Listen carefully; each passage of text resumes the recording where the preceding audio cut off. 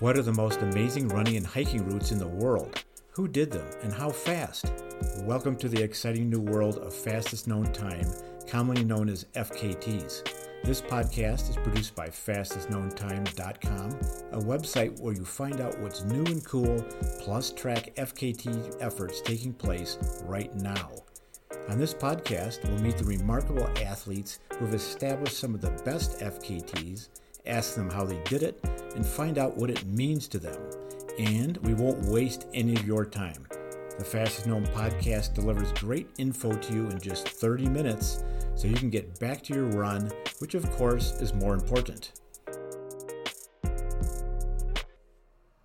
And this special edition podcast is made possible by La Sportiva, the company with a 90-year history of producing the best mountain gear for running, climbing, skiing, and hiking. In fact, I can say that La Sportiva shoes were used to set the FKTs by many of the people we are about to discuss in this podcast. For this episode, we have a special broadcast where we're talking about the Fastest Known Time of the Year award. In this episode, we're going to talk about the number 5 FKT of the year, the number 4, and the number 3 for female and male. The following week, we'll talk about the number 1 and number 2. So we'll have 6 people to discuss this week, and I have a special co-host to help me talk about these people, Hillary Allen. Thanks for coming in, Hillary. Oh, hello. Thanks for having me. Hillary is a North Face athlete, a famous ultra runner, and also known as the girl who almost died. Yep, that's me. Speaking seriously, welcome back. You look good. You did have a terrible fall up there in Norway. And, of course, we could, for the 85th time, talk about your terrible fall and your amazing recovery. Or we could talk about FKTs. What do you prefer? Yeah, I think it's about maybe 100 plus times I've talked about this. So let's dive into the FKT of the year. Good call, Hillary. Okay, we're going to count it down. Starting with number 5. We'll always start with the females. So the number 5 FKT of the year is Claire Gallagher, when she ran across Zion National Park, a route called Trans Zion. It's about 48 miles. It took her 8 hours, 1 minute, and 24 seconds. Trans Zion is when you run east-west or west-east across Zion National Park. It's become very competitive. A lot of people are going after it. And Claire, I think, went after it after the TNF 50 was canceled. Yep. So how are you liking this one, Hillary? Yeah, so actually, I'm familiar with this route. This is one of the first kind of training runs, trans something runs that I ran when I first started ultra running. And it's beautiful. I forget which direction I did. I think I went east to west. But it's an amazing route.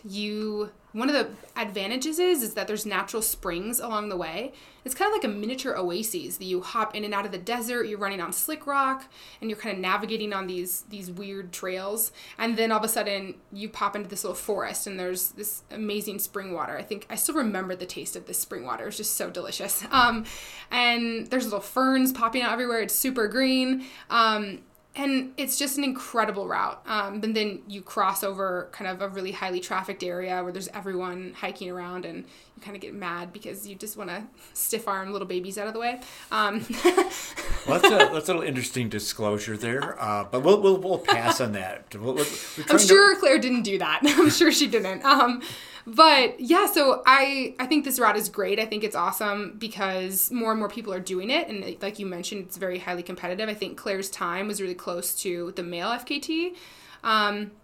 Hers was supported. So for me, the style of FKT, for me, it's really important, the style of these types of runs. I think this style is more of kind of a race style, which makes sense. She was in great race shape for a TNF 50, so I think so many people went for different FKTs around this time to use their fitness from this race. And it makes sense because North Face 50 is a fast and flat race. Well, flat-ish, but runnable. And I think the Zion Traverse is pretty similar style. So it makes sense if you have a team to support you and kind of provide aid stations. When I did this route, there's one spot where you kind of want to have a cache, like extra water, because the second half of the course is pretty dry. So, I think that's probably why she's number 5 is because of the supported aspect of it. But I still think it's a stout time and a beautiful route, and yeah, it's great to see females out there doing these super competitive, well-known routes. Very competitive now. A lot of people have gone after Trans-Zion. Oh, yeah, tons. And as they should. Another possibility in terms of not being placed, 5 is really good. It means this is the 5th best in the United States this year, so just to be clear.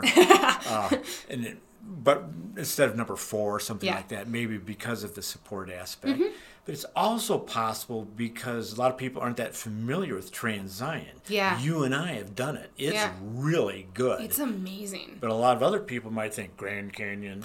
And actually, it's so funny because I had the choice to do as my first, big ultra running adventure extravaganza. I chose to do Trans-Zion because I had been there as a kid. And I just remember it was incredible. It's like nothing I'd ever seen. And Utah as a state, I think, is fairly underrated. There's so many national parks there, and there's a vast variety of national parks and just terrain. And I think Grand Canyon is very popular and very well known. I mean, it's one of the 7 wonders of the world, of course. So it's known worldwide. But I don't think if you say Trans-Zion to a European, they're probably not even going to know what that was or where Correct. It is in the United States. But I think it's top notch. Excellent. I agree. That's a good point. The Grand Canyon is one of the 7 natural wonders of the world. And you also identified that Claire's time compared with Hayden Hawk's male FKT is a little closer. She actually came fairly close to the male FKT. Yeah, which is also stout. So. Which is also stout. Yeah, congrats, Claire. I think this is a great FKT. Excellent. Well, let's go to something really different. The number 5 FKT of the year for the men is a person few people have heard of, Nate Bender. And he did a route called the Montana 12ers. This is about 90 miles. It took Nate 4 days, 6 hours, and 44 minutes. I need to describe this because this is all 27 summits in the state of Montana that are over 12,000 feet high. And the context here, of course, is the Colorado 14ers are famous, California 14ers. Jared Campbell did the Idaho 12s, and he did the Utah 12s as well. Now 13ers. And here's someone for the very first time doing all these summits in Montana. No one had ever done this before, even in 1 year. I am smiling nonstop when I first read this. I mean, I know Nate Bender is fairly, he's an unknown, right? I didn't know him. I had to look him up. But the reason I love this FKT is not only is it super adventurous, but I've been to Montana. I've spent some time there. It is gnarly. It really is super gnarly. Even the trails, they're gnarly. It's wild. It's not like, I mean, people say that the Nolan's 14, it's really well known here, but these are pretty non-technical standard walk-up routes. They're giant talus piles. They are. So that's a little bit frustrating. I mean, especially, well, maybe in the wintertime it adds a little bit of some spice. But Montana is just gnarly. And I mean, if anyone has been to, if anyone's done some Colorado 13ers, actually, those are more gnarly than the 14ers because they're just less trafficked. And so the combination of just the gnarliness of Montana and how much planning it would take to scout this route out, 90 continuous miles, 27 summits, it took him 4 days and 6 hours. Compare that to, Nolan's, the record there is about 2 days. So, I mean, it's a very stout commitment from just an effort standpoint, staying sane, sleep deprivation, and then also the fact that it's significant scouting in order to undertake this adventure. Insane scouting. Yeah, and so, I mean, maybe it hasn't been repeated or it's a new route, unlike, the Idaho or the Utah 13ers, Idaho 12ers, if that's how you say it. But I think, hopefully, it will encourage more people to do either this route or start making routes of their own, because that's, to me, what FKTs are all about. Right. You can't do a race in this type of terrain. If you do, people will probably die. Maybe fall off another cliff. A subject of which you are a unfortunate expert on. It's too soon. I shouldn't joke about that. Well, if you can't do it. If you're joking, I'm going to joke. You can, okay. Well, you mentioned the scouting. I'm going to read back what Nate wrote. Quote, I spent the summers of 2017 and 18 scouting the route, logging more than 180 hours, 340 miles, and 126,000 vertical feet over 8 different scouting trips. That's serious. Oh my gosh. He wasn't following a GPS track on his phone. No, absolutely not. Okay. And I mean, Montana's bear country too, so maybe not at that altitude, but if you have to bail out, it gets pretty dire. It's pretty dire. I like it. Well, that's good stuff. So I often ask people, well, you going to go after this FKT? Well, I'm not. I think you and I are in the same boat. We're not. It's Nate's time's going to stand on this one for a while, isn't it? Maybe. I want to meet him and I want him to show me some of these routes. I love Montana and like the burliness of those mountains. So the highest summit in Montana is Granite Peak. Yep. It's not a walk up. No. You almost have to find it. Yeah, absolutely. Yeah. And I was actually just in Bozeman, and even running outside of the trails in Bozeman, you just feel secluded and wild. And, there's probably a mountain lion just peering over the next little rock, but you don't know. And there's no one out there to help you, so. All right. Congratulations, Nate. Montana 12s. Let's go to the FKT of the Year number 4 for the female. And this is another person we have not heard of. And she got good accolades. And this is Annie Weiss, who did the Ice Age Trail in Wisconsin. The Ice Age Trail is about 1,200 miles and crewed by just her husband. It took her 21 days, 18 hours, and 7 minutes. And this is the overall FKT by about 12 hours, which is basically on a scenic tour of Wisconsin. So Annie, who just crewed by her husband, got this done over the span of 3 weeks.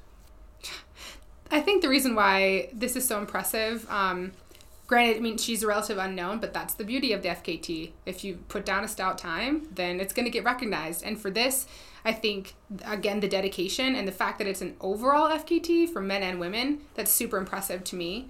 It was supported, but I think for, 1,200 miles... you need a little bit of food delivered to you along the way. But again, it was supported, but she was out there by herself. So she was the one doing it. It wasn't as a team. So yeah, I was very impressed with this route. 3 weeks of continuous slogging. 3 weeks is a lot. Yeah. And if you go to the fastestknowntime.com website, once this article goes up, you'll see a photograph that Annie's husband Brian sent us of her standing knee deep in some swamp with a smile on her face. I think the smile on the face is key for a 21-day effort, isn't it? Oh, absolutely. It's just like it's just like this idea of kind of going to these places where you want to give up and you want to you find a way to keep going. And I think staying positive and finding a way to problem solve through hardships and smiling, I think it makes a big difference. Just at the end of the day, she's out there because she wants to be. And yeah, if she's smiling, if you're in kind of less than ideal conditions, that's the beauty of these things. Mm-hmm. And they are natives of Wisconsin. Mm-hmm. And as you said, Hillary, find your own route, find what's meaningful to you. And they did. Mm-hmm. I think they started fairly close to their hometown. Mm-hmm. Yeah. And yeah, that's what I love about FKTs. It's there's no limit, especially in the American West and anywhere. There's so many trails, so many mountains, so many national parks where you are prohibited to have a formalized race. But I think when you stop racing and when you start dreaming, that's where the magic happens. And for me, that's what trail running and exploration is all about. And FKTs, it exemplifies that. That kind of it's a whole category all on its own, but you can't describe kind of the feelings and the darkness that you experience to pursue your actual dreams and accomplish these FKTs. And to me, that's beautiful, and that's what mountain running and trail running is all about. When one stops racing and starts dreaming, that's when the magic happens. Should be your FKT slogan. Okay, we'll quote you on that frequently. We'll put it up as a byline on our website. And I think this is going to come up as we move on to the number 3 FKTs of the year. I agree. And reminding you that this special FKT of the Year edition podcast is brought to you by La Sportiva, the company with the 90-year history of producing the best mountain gear for running, climbing, hiking, and skiing. Indeed, La Sportiva shoes were used to set some of the FKTs by the people we have discussed already on this podcast, and I've been using La Sportivas in the mountains for basically the past 20 years. It's a terrific shoe. Check them out at sportiva.com or any of the running or mountaineering store in your area. And now as we finish up with the number 4 FKT of the year, the male, before we're going to do that, we're going to introduce a new guest who just stopped in the studio, Joe Grant. Welcome, Joe. Thanks, Buzz. Thanks for having me. Joe came all the way down from Gold Hill, scenic Gold Hill at 8,300 feet. Joe is a black diamond athlete. He's finished second at Hard Rock, and he just set an FKT on the Nolan's 14ers this summer. We're going to talk about that in a few minutes. And as well, he's a very well-known photographer. So thanks for coming down, Joe. I really appreciate it. Thanks for having me, Buzz. So the number 4 FKT of the year for the men is Andrew Hamilton. He did all the Colorado 14ers in the winter. This is about 314 miles, and it took him 85 days, 15 hours, and 37 minutes. Andrew, of course, is the king of the 14ers. He's held many records in the 14ers as well as Nolan's, and he's the first person to do all 58, the Colorado 14ers, in a calendar winter, and he did that while staying home every other week to watch his kids. So, what do you two think about that? Well, this one, I think, some other voters said that this one made me gasp. This is just insane dedication, and I think what a real FKT kind of represents to me.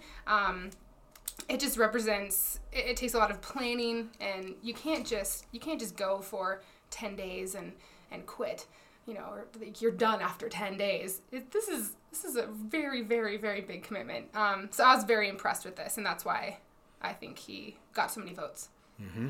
And of course, Joe, you're really familiar with the 14ers. Yeah, definitely. I mean, in winter a little bit, but more in the summer. But it's, if January right now is any indication of how sort of challenging this type of record is, the next 2 weeks, say looking at Long's Peak, high winds, a lot of snow, it's just tricky conditions, and that's one of many summits that you have to do. There are a lot of non-technical 14ers in Colorado, which is kind of an advantage in some regard, but then there's also a lot of slogging involved, to actually get to those peaks. So, kind of dealing with conditions, I think, is probably one of the biggest challenges. I know it's been done on skis, on a split board before, but doing it on foot, I think, in terms of the approach, just kind of dealing with deep snow, that kind of thing is probably one of the hardest, trickiest parts of it.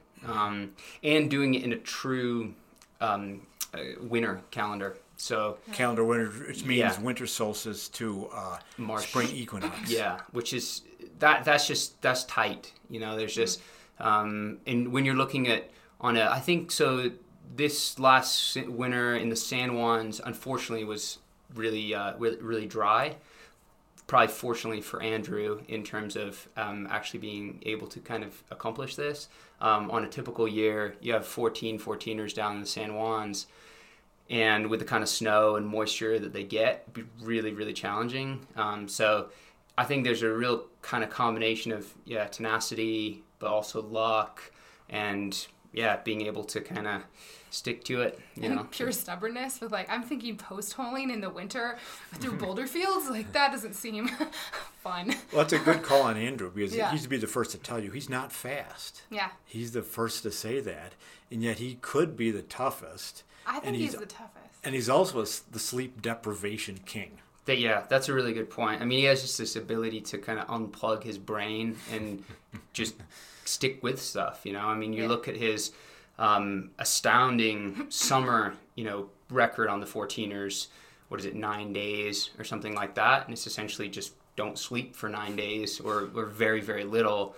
But this is kind of like a more prolonged psychological sort of challenge because, you know, when it's all condensed into one sort of week or a little bit longer, you commit to that time and that's it. But when you're looking at 85 days of kind of 3 months. Yeah, like... 3 months tinkering away. Oh, man. Let alone just like the driving too, to kind of get out to the places. I mean, it's a fairly big state.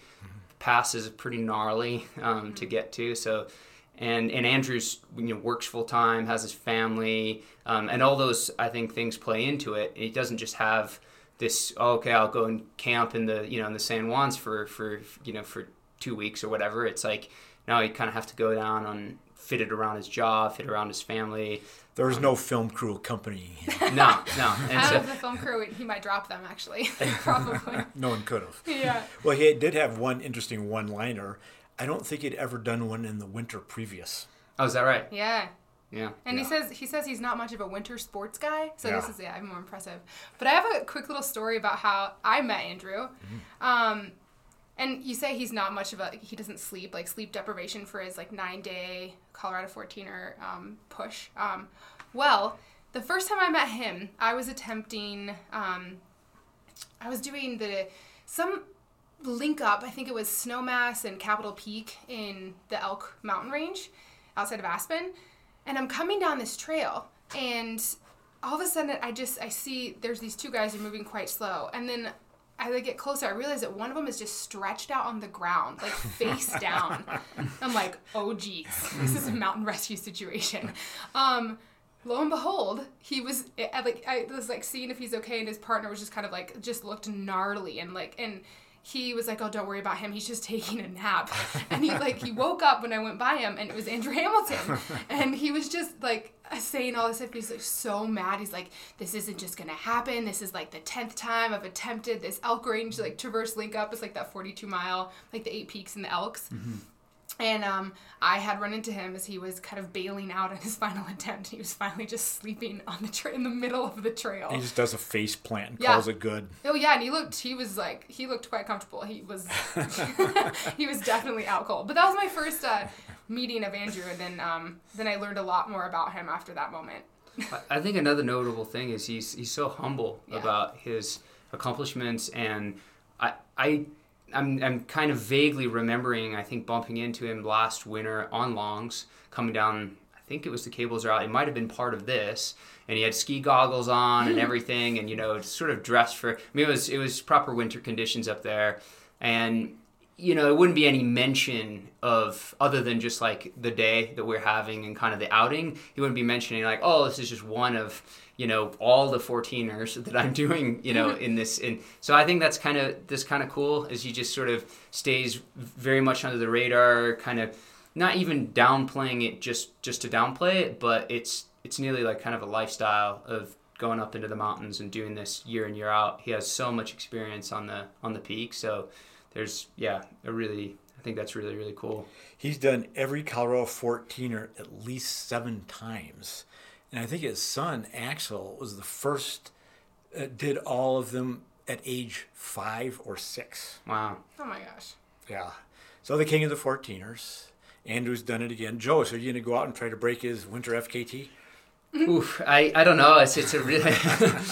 I mean, it's honestly, I do really like spending time up on the 14ers in winter, mostly longs, but just because it's close to where I live, and but I've gone up Elbert and a handful of other peaks and some in the Bells or whatever, and I just feel like it adds a completely different component to the experience, and I really like to see the variations between the seasons. What is very easy in the summer can all of a sudden turn into some really complicated, even talking of longs, I like longs, but going up the Keyhole route in the summer, it's the easiest route, it's the standard route. In the winter, very adly prone. Yeah.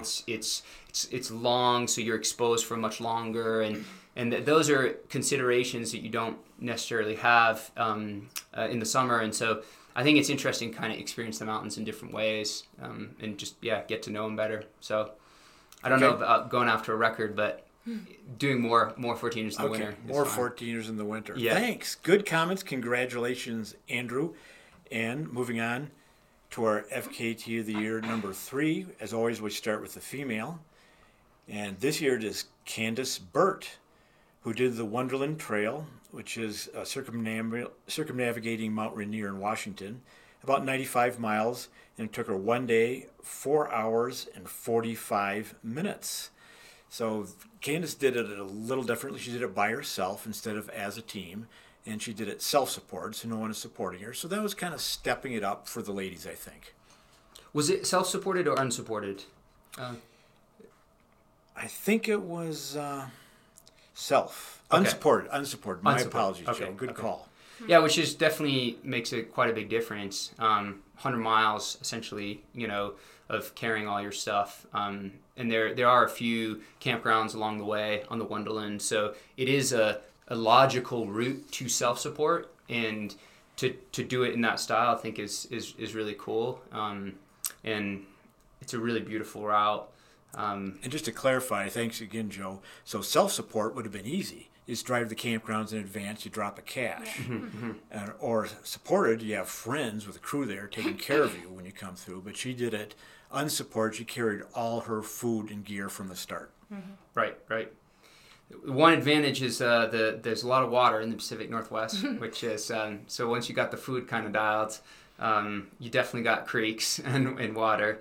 And the trails, as far as I remember, I think I did it in 2011 maybe, and the trail's pretty easy to follow, but there are sections where you're sort of on the flank of Mount Rainier, navigating. It can be a little bit tricky, crossing a few moraines. Like it's not super easy in spots, and that can be really kind of frustrating when you're by yourself, having to sort of figure all that out. So yeah, it's a really, really cool accomplishment. Well, Hillary, what did you think? Because a lot of the ladies, not a lot, but some were going as teams. Yeah. And some were going supported.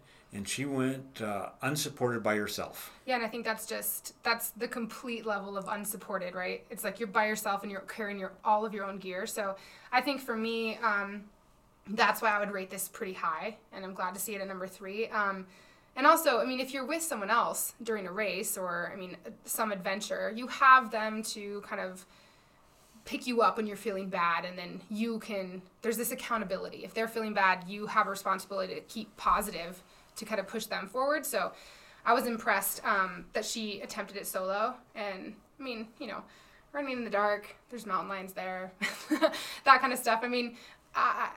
It's more adventuresome, and I appreciate that aspect of the unsupported aspect, and definitely the solo. And it was pretty close to the supported FKT, which I think says something as well for how stout this record Indeed, is. this is the second time she had done it, and then someone else took the FKT. Yeah. She went back and got on it again, which is kind of fun. Yeah. But the first time she did see mountain lions. Yeah. And so she was thinking about that on this trip.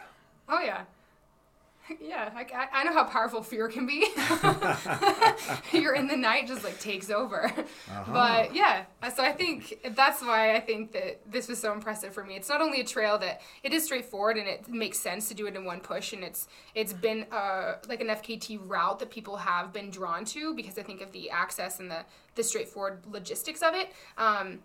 But I think the reason why it's so high is because it was that unsupported style. The style for me, I think, is really important for FKTs. That's what separates it from a race or other kind of, designated routes. The voters recognize that. Yeah, I like that. And Candace is race director for the 200-mile race series. She sort of invented the 200-mile race. Yeah, so she's, at least in the U.S. in terms of making it more of a kind of legit, because you have the Tour, and I guess you have the Iditarod, or there are certain sort of, I guess, extreme events, but I think she really made a good effort to legitimize it as a distance and say this is something that offering this, what is it, the Triple Crown now of 200s, and she's into the long stuff. Long stuff. Yeah, she is. Excellent.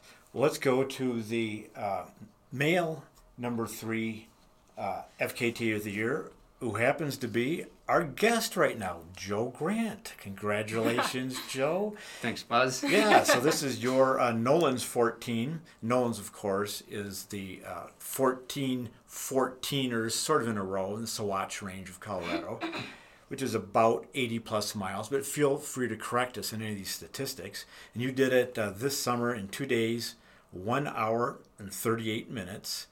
And Nolan's has become classic. The Euros are coming over to do it. Everyone's doing it. In fact, Alex Nichols was doing it the same time you were doing it in the other direction. He was, yeah. We actually met up during the attempt. I'm friends with Alex, so we messaged a little bit before. Part of the reason I think we both chose that day, we wanted to do right around the summer solstice, longest day of the year, and the full moon. So both of those were it was a low snow year last year, and so we figured that June is the most ideal time if the snow is low. There's usually not that many thunderstorms at that time of year, and long days.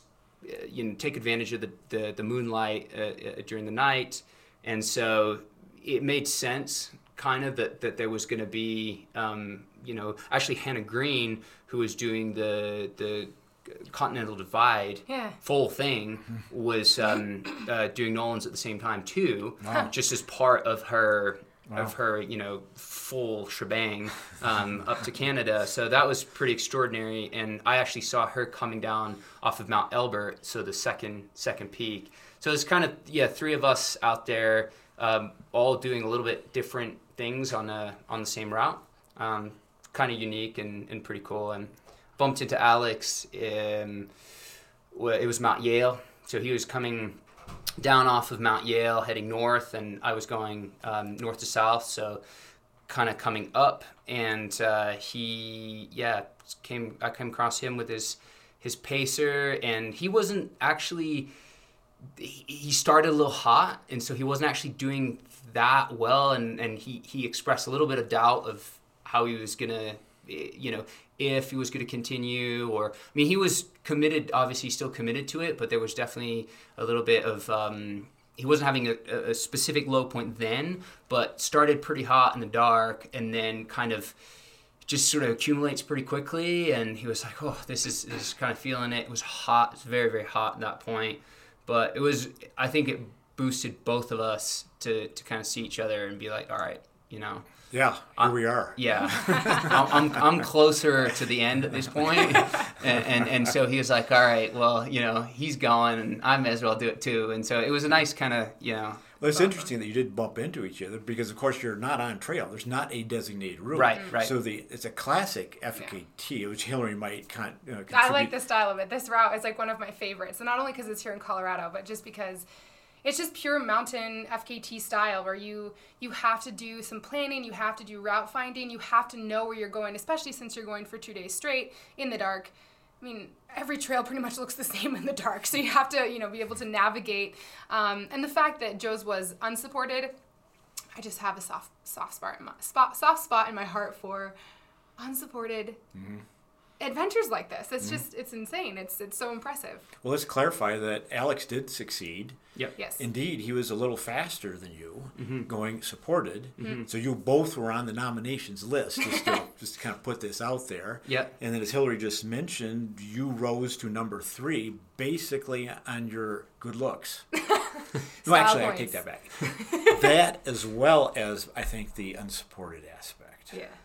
Yeah, it's for me, it was just I like this ideal of kind of, you set out with your little backpack, you got your food, got a little water, there's creeks on the route, and got a jacket for the night, headlamp.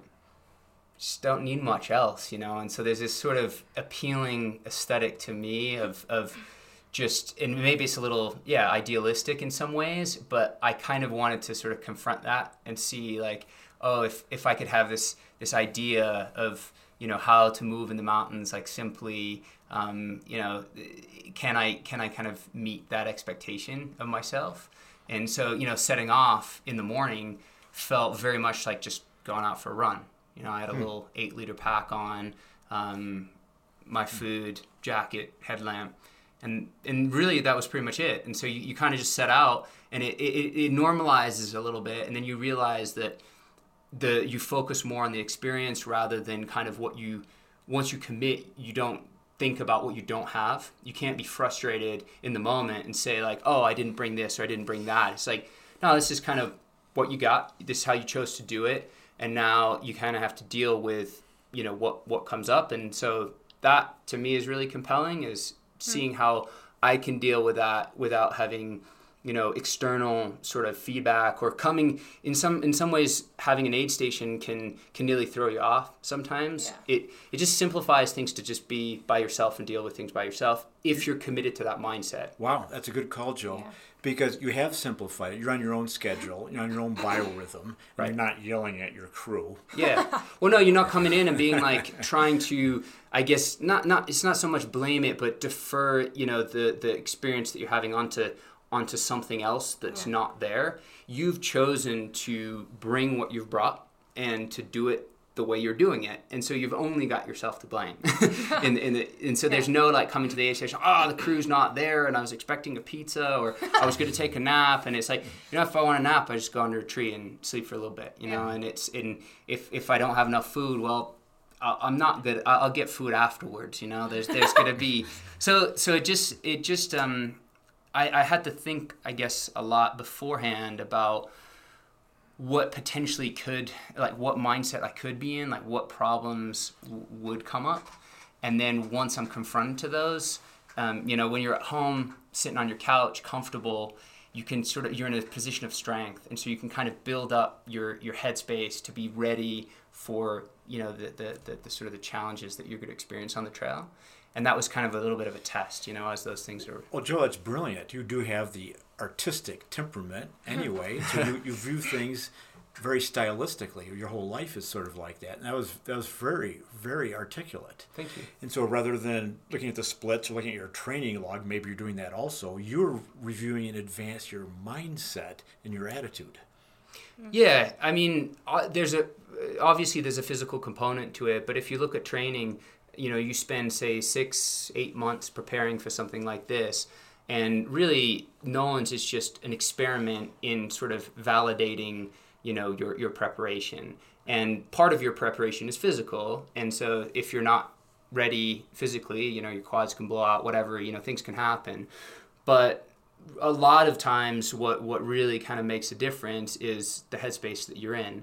And so knowing that from having done a lot of these longer sort of things, I figured that if I got myself into a place where I was comfortable being out there by myself, I was comfortable with, and a lot of the problems are pretty basic, right? It's like, oh, well, I'm a little cold, or I'm a little hungry, or I'm a little tired, or my legs hurt. It's not, those are kind of these basic sort of issues that you're going to run into. There's only so many really that are going to happen. So you can prepare. And so when you're cold, you're like, well, I'll put my jacket on. And if you don't have any more clothes, you run a little bit faster, or you try a little bit harder to warm up. And really that is the only sort of solution that you have. So by simplifying it in some ways, those issues become a lot less difficult to manage. Mm-hmm. And then you get into, I guess, more existential or complicated things of, the ego or this time component, this record component, and why the hell am I out here pushing myself? And, and those are the things I find like a lot more interesting. And I knew that something condensed like Nolan's, like this 2-day experience would probably bring me to a place where I'm going to be confronted to these sort of, emotions. And in one moment you're feeling like on top of the world, super zen, like I got this, it's easy for me. I can hike up these mountains. I can do it, And the next moment you're just like on edge, just, and crawl, in the bushes, sort of just, curled up in a ball, thinking like, okay, like how can I pull this together? Or you start to worry about like, man, it'd be nice to break 48 hours, and I just got lost, and I get frustrated at that. And so there's this whole internal debate that's going on, and it's hard to kind of like have that level of conversation with yourself in a daily, in daily situations. So I like to kind of go out and try and get to that place where I can. Well, you succeeded in getting to that place. Yeah, I did. Yeah. So I guess, Hillary, that's how it works. If you want to get to that place, just go out and try Nolan's 14. Sweet. All right. On my to-do list. We'll see. Well, the voters always comment on this, and Hillary mentioned one. People had a soft spot for the unsupported efforts because Alex was a little faster. I think he was 4 hours faster than the supported. And other people note that the supported versus unsupported and Nolan's length is getting fairly close in terms of, something like multi-day, like the Appalachian Trail, Pacific Crest Trail is massively significant. Mm-hmm. And Joe, I asked you for a comment. One voter said, this can still go much faster. I know this is arrogant and controversial.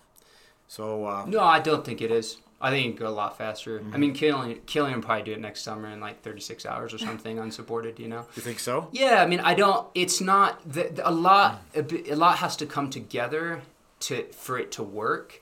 And so I made a lot of mistakes that are from the outside not that apparent. But just as an example, I mean, I did Belford twice. Not Belford, Shivano twice at the end. So I lost an hour reversing the last peak because I was just sort of delirious. And, I was already sort of there at the finish line.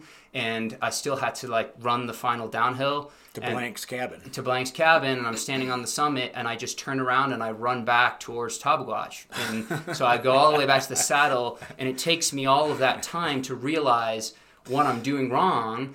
And, it's something that and so those are the kinds of things, or just taking lines off the mountain that I know aren't great. Like I came off Princeton and took a gully that I'd never gone down before, and it was really loose and just rocks are kind of showering everywhere, and I'm just kind of plunging down the sand. I'm just kind of too tired to think sometimes about the right one's a couple ridges over or something, and I should just have taken that. And so there's all these little things that can happen. You can get stuck in a storm for a couple hours and lose some time, and so the challenge is, I don't think from a performance standpoint, it's going to be improved, and I think it's going to be improved a lot.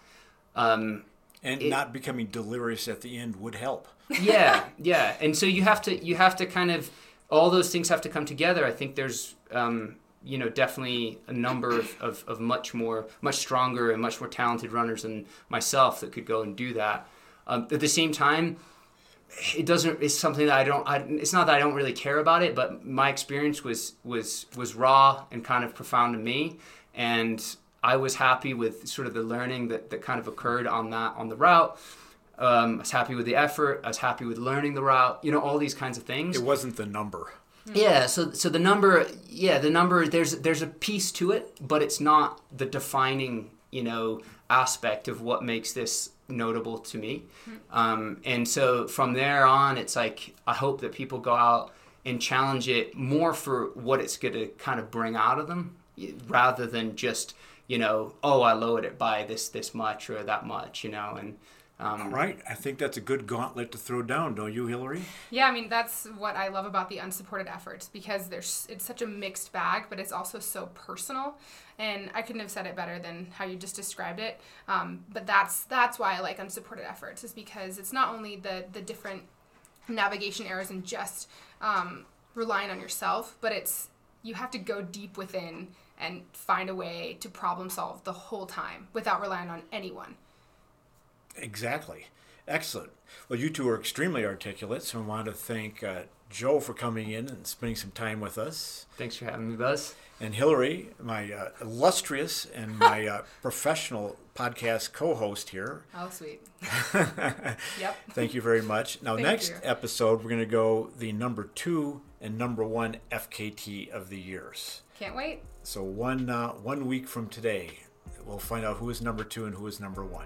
And as Joe said, it's not about the number, is it? No, it's about the meaning and how it inspires us. Yep. Thank you. Thanks, awesome. Buzz. Thanks, Buzz. I hope you've gotten some good ideas for your next big run. Subscribe to this podcast so you can find out what's cool every week. It will be delivered to you each Friday. And definitely go to fastestknowntime.com to read the notes from this show and ask questions or make comments on what you've heard today. There are FKTs being reported daily that are incredible, but you maybe have never heard of them. So stay up on what is happening on this website and follow us on Twitter, the Gram, and Facebook. Many people have thanked us for this work, and you can too by clicking Support This Site at the bottom of the webpage. Tune in next Friday. It's going to be fast and good.